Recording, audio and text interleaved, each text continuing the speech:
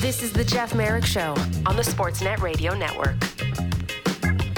All right, welcome back to the program. Glad to have you aboard today. Last night, relatively quiet night. Sabres over the Wings 5-4. Rangers beat the Sens. Man, do the Rangers need a win or what? Over the Ottawa Senators 3-1. The Edmonton Oilers hung on and beat the Blackhawks 5-4. The San Jose Sharks dropped a 3-1 decision to the Toronto Maple Leafs, who have now won 5 games in a row, and Mitch Marner is in possession of an 18-game point streak that ties him with Daryl Sittler and Ed Olczyk, but you're a hockey fan, so you already knew that. So we'll grow that story a little bit and talk more about the Maple Leafs here in the scant few minutes we have left on the program today. Luke Fox covers the Maple Leafs amongst other issues around the NHL for Sportsnet.ca. He joins me now. Luke, how are you, pal?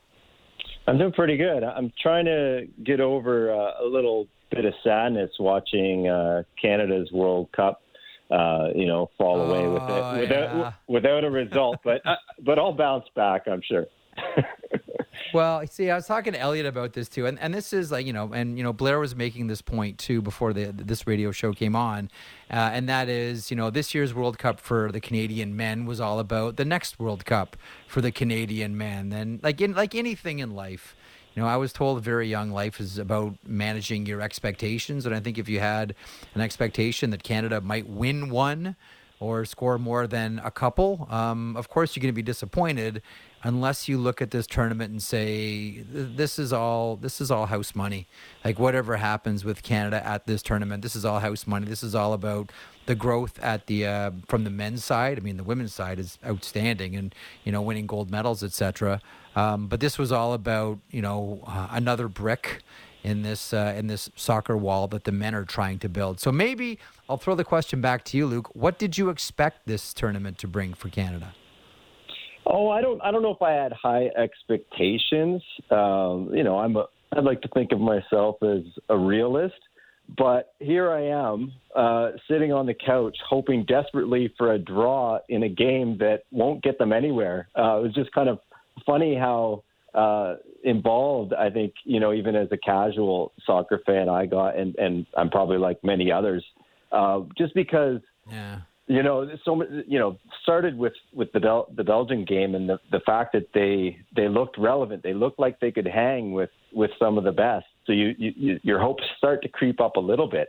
And then you're just hoping maybe they tie a game, would feel like a victory at this point. But I hear exactly what you're saying, that this is a building block, and maybe we should just be happy they qualified for the tournament and gave us this journey. Yeah, like I was saying to Elliot before, like I like the culture around it more than the actual sport. Like I married a woman from Dorset, England, and so things like Derby Day are big, like Man U versus City. Like that's like my brother-in-law comes over and cracks a beer, and like then my father-in-law, like that's a big day. Like I get it, and I'll sit and watch it, and I'll watch big events. But to me, it's more of like I just love the culture around the sport, and I always look to say, okay, which other sports cultures can hockey borrow from? Because, for me, all roads lead to and through this game that I've been obsessed with since I was 4 or 5 years old. I dig what goes on around the game, the presentation of the game, more so than the game itself. But I'm with you. Every now and then I do find myself getting caught up in it, the way that a lot of Canadians did about everything in this year's tournament. Okay, everyone in Toronto, meanwhile, all caught up in Marner mania. 18-game point streak, although it almost didn't happen. What went through your mind when, faced with an empty net, he chose to pass to Pierre Engvall? I may have said audibly, "What are you doing?" From the press box. Like I was, because it's like here he is being gifted this chance, right? Like nothing was going for him or the Leafs. Aaron Dell comes out and plays a really solid game, his first appearance all season at the NHL level. And the Sharks were doing a pretty good job about not giving, grade A opportunities, and time's ticking down. All of a sudden Engvall gets one, and all of a sudden they pull the goalie, and you're like, here's his chance. And then he passes to Michael Bunting, who was covered on the first opportunity. Oh, sorry, it was Bunting. That was it. Yeah, Yeah, I thought it was Engvall. Right. No, yeah, he would try. Big Mike is how Mitch refers to him. And then he said that actually Bunting got ticked off with him at the bench afterwards. Like, what are you doing? And then he missed. Then he had another chance and missed the net entirely. And then you start to wonder, like, is this going to happen? Like, is this just not meant to be? And then he does it with 70-some seconds left. And his reaction was he was just shaking his head. I think he was mad at himself for blowing it twice. But to get a third chance and make good on it was good. And it was kind of an interesting shift from, like, relief to it wasn't until the crowd rose to its feet as they were announcing his name as the goal scorer, and he got a standing ovation in his hometown, then I think it really sunk in for him. And pretty cool moment that I think is especially underscored by the fact that he grew up watching this team, cheering for this team.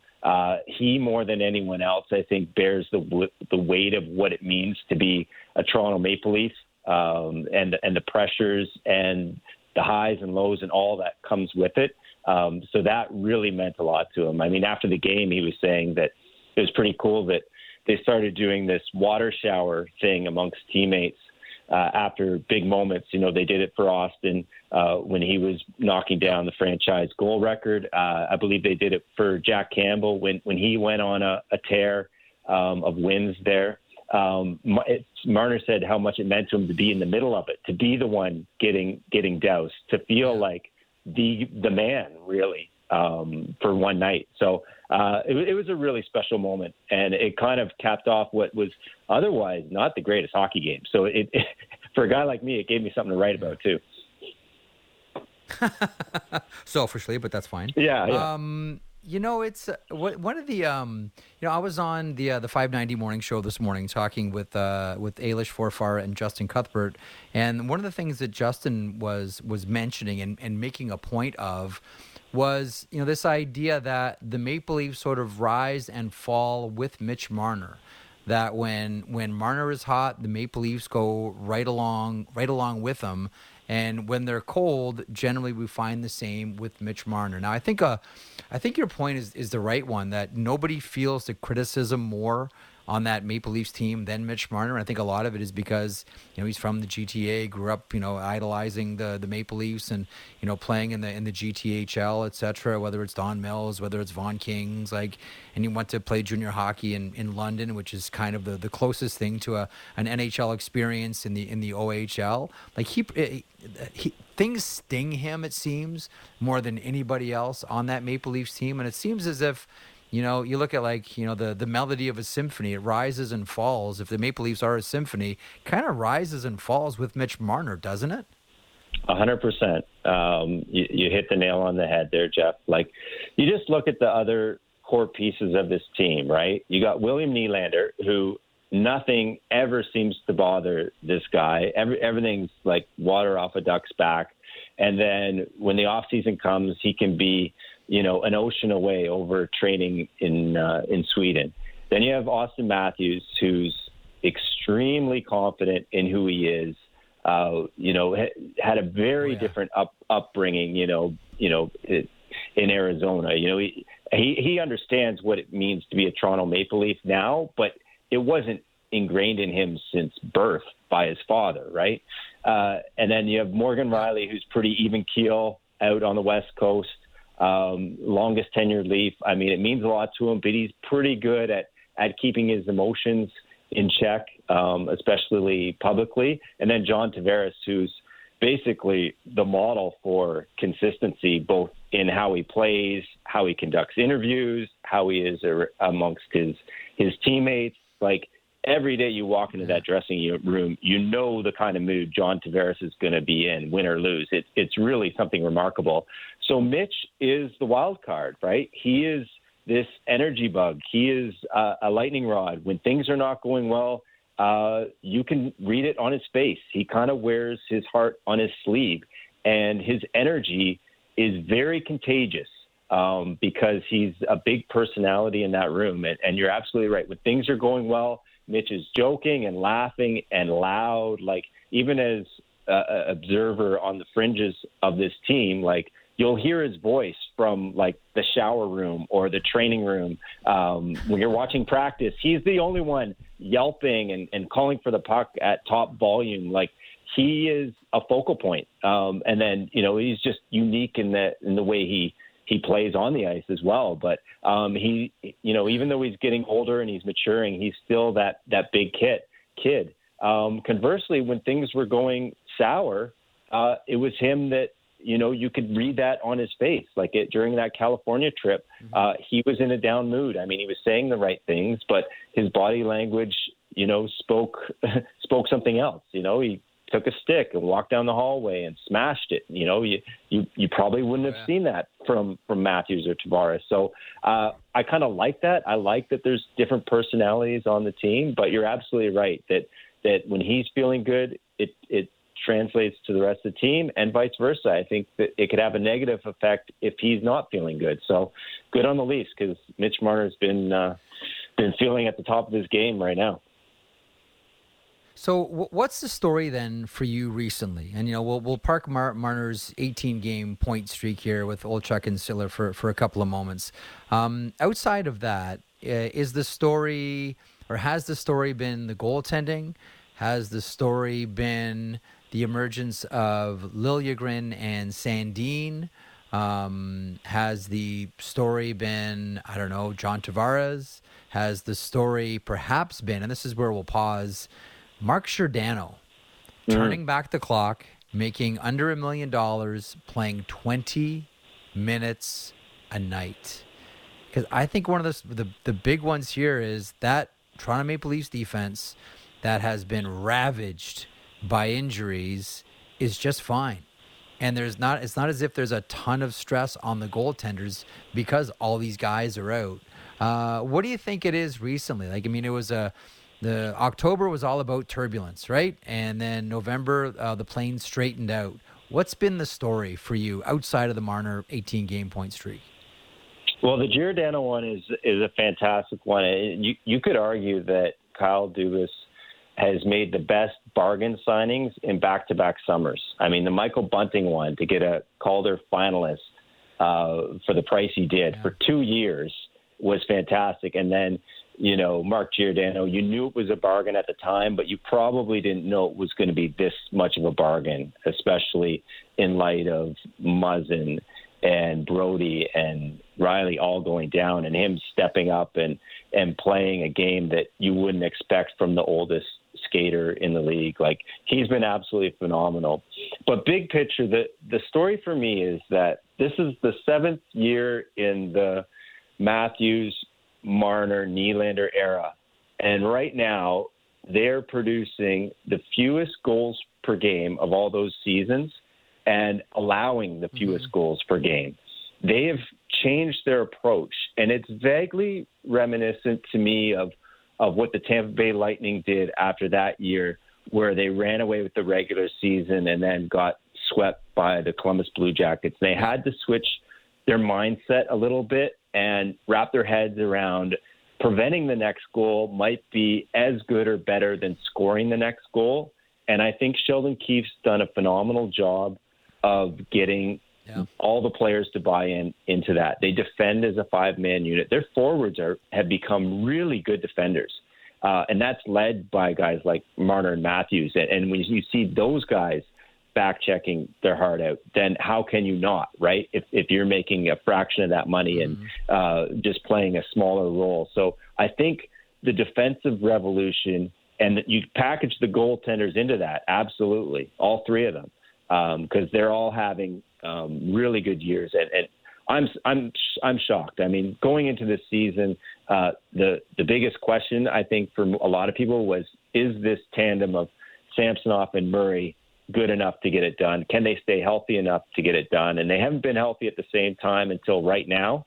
But with Shalgren pinch hitting, they've got sufficient goaltending, and they've got the defensive support, because a lot of the casual fans probably think of the Leafs still as this high-flying offensive team. The goals have dried up, and they found a way to win with defense. And that, is, to me, is the biggest story. So will Kyle Dubas get any credit for all of this? Whether it's Giordano, whether it's the goaltenders. I mean, Keefe gets the credit for the structure and how the team is playing. We got about 2 minutes left here, but Luke, does Dubas get any credit for whether it's the Giordano signing? Because don't forget, Carolina was trying to get Mark Giordano as well. Does he get any credit for this, or is the hatred has the cement hardened around the hatred of Dubas by certain quarters? No, I think he deserves credit, but I think it will always come with an asterisk, and that asterisk is, of course, did he build a playoff team? We already knew he could build a really good regular season team, and he seems to have proven that again. But ultimately, I think even the Dubas lovers, I think, want to see it get done when it matters most. And I firmly believe that he's not done yet. Like, this is not the finished product, especially with the LTI money that he's going to have with Jake Muzzin. I think there is a bigger splash beyond Connor Timmins coming. So, the jury's still out, but absolutely, he deserves credit for how his team has performed the first couple months. The fact that he stood by his coach, who got them to rebound. A month ago, it was a lot of people calling for Keith's head, and Dubas has always stayed firm to him. And so far, it's been the right call. Has paid off. Luke, always great. Thanks, pal. Always enjoy your insight. We will check back soon, my friend. All right. Sounds good, Jeff. Have a good one. Thanks. There he is, Luke Fox from Sportsnet.ca. Maple Leafs 5-game winning streak and 18-game point streak for Mitch Marner. Tonight on Sportsnet East and Pacific, Sabres and the Avalanche. A lot of skill there. How good is Rasmus Dahlin lately? Holy smokes. Watch that one at 7 o'clock Eastern. Sportsnet 1 and Sportsnet Ontario at 8 is the Oilers and the Minnesota Wild. An hour after that, the Calgary Flames and the Montreal Canadiens on Sportsnet West. Thanks to Luke Fox for stopping by. Thanks to Elliot Friedman, as always. And again, tonight, another edition of 32 Thoughts, the podcast, for release tomorrow morning. Thanks for joining me on this abbreviated, quickie edition of The Merrick Show. Back tomorrow.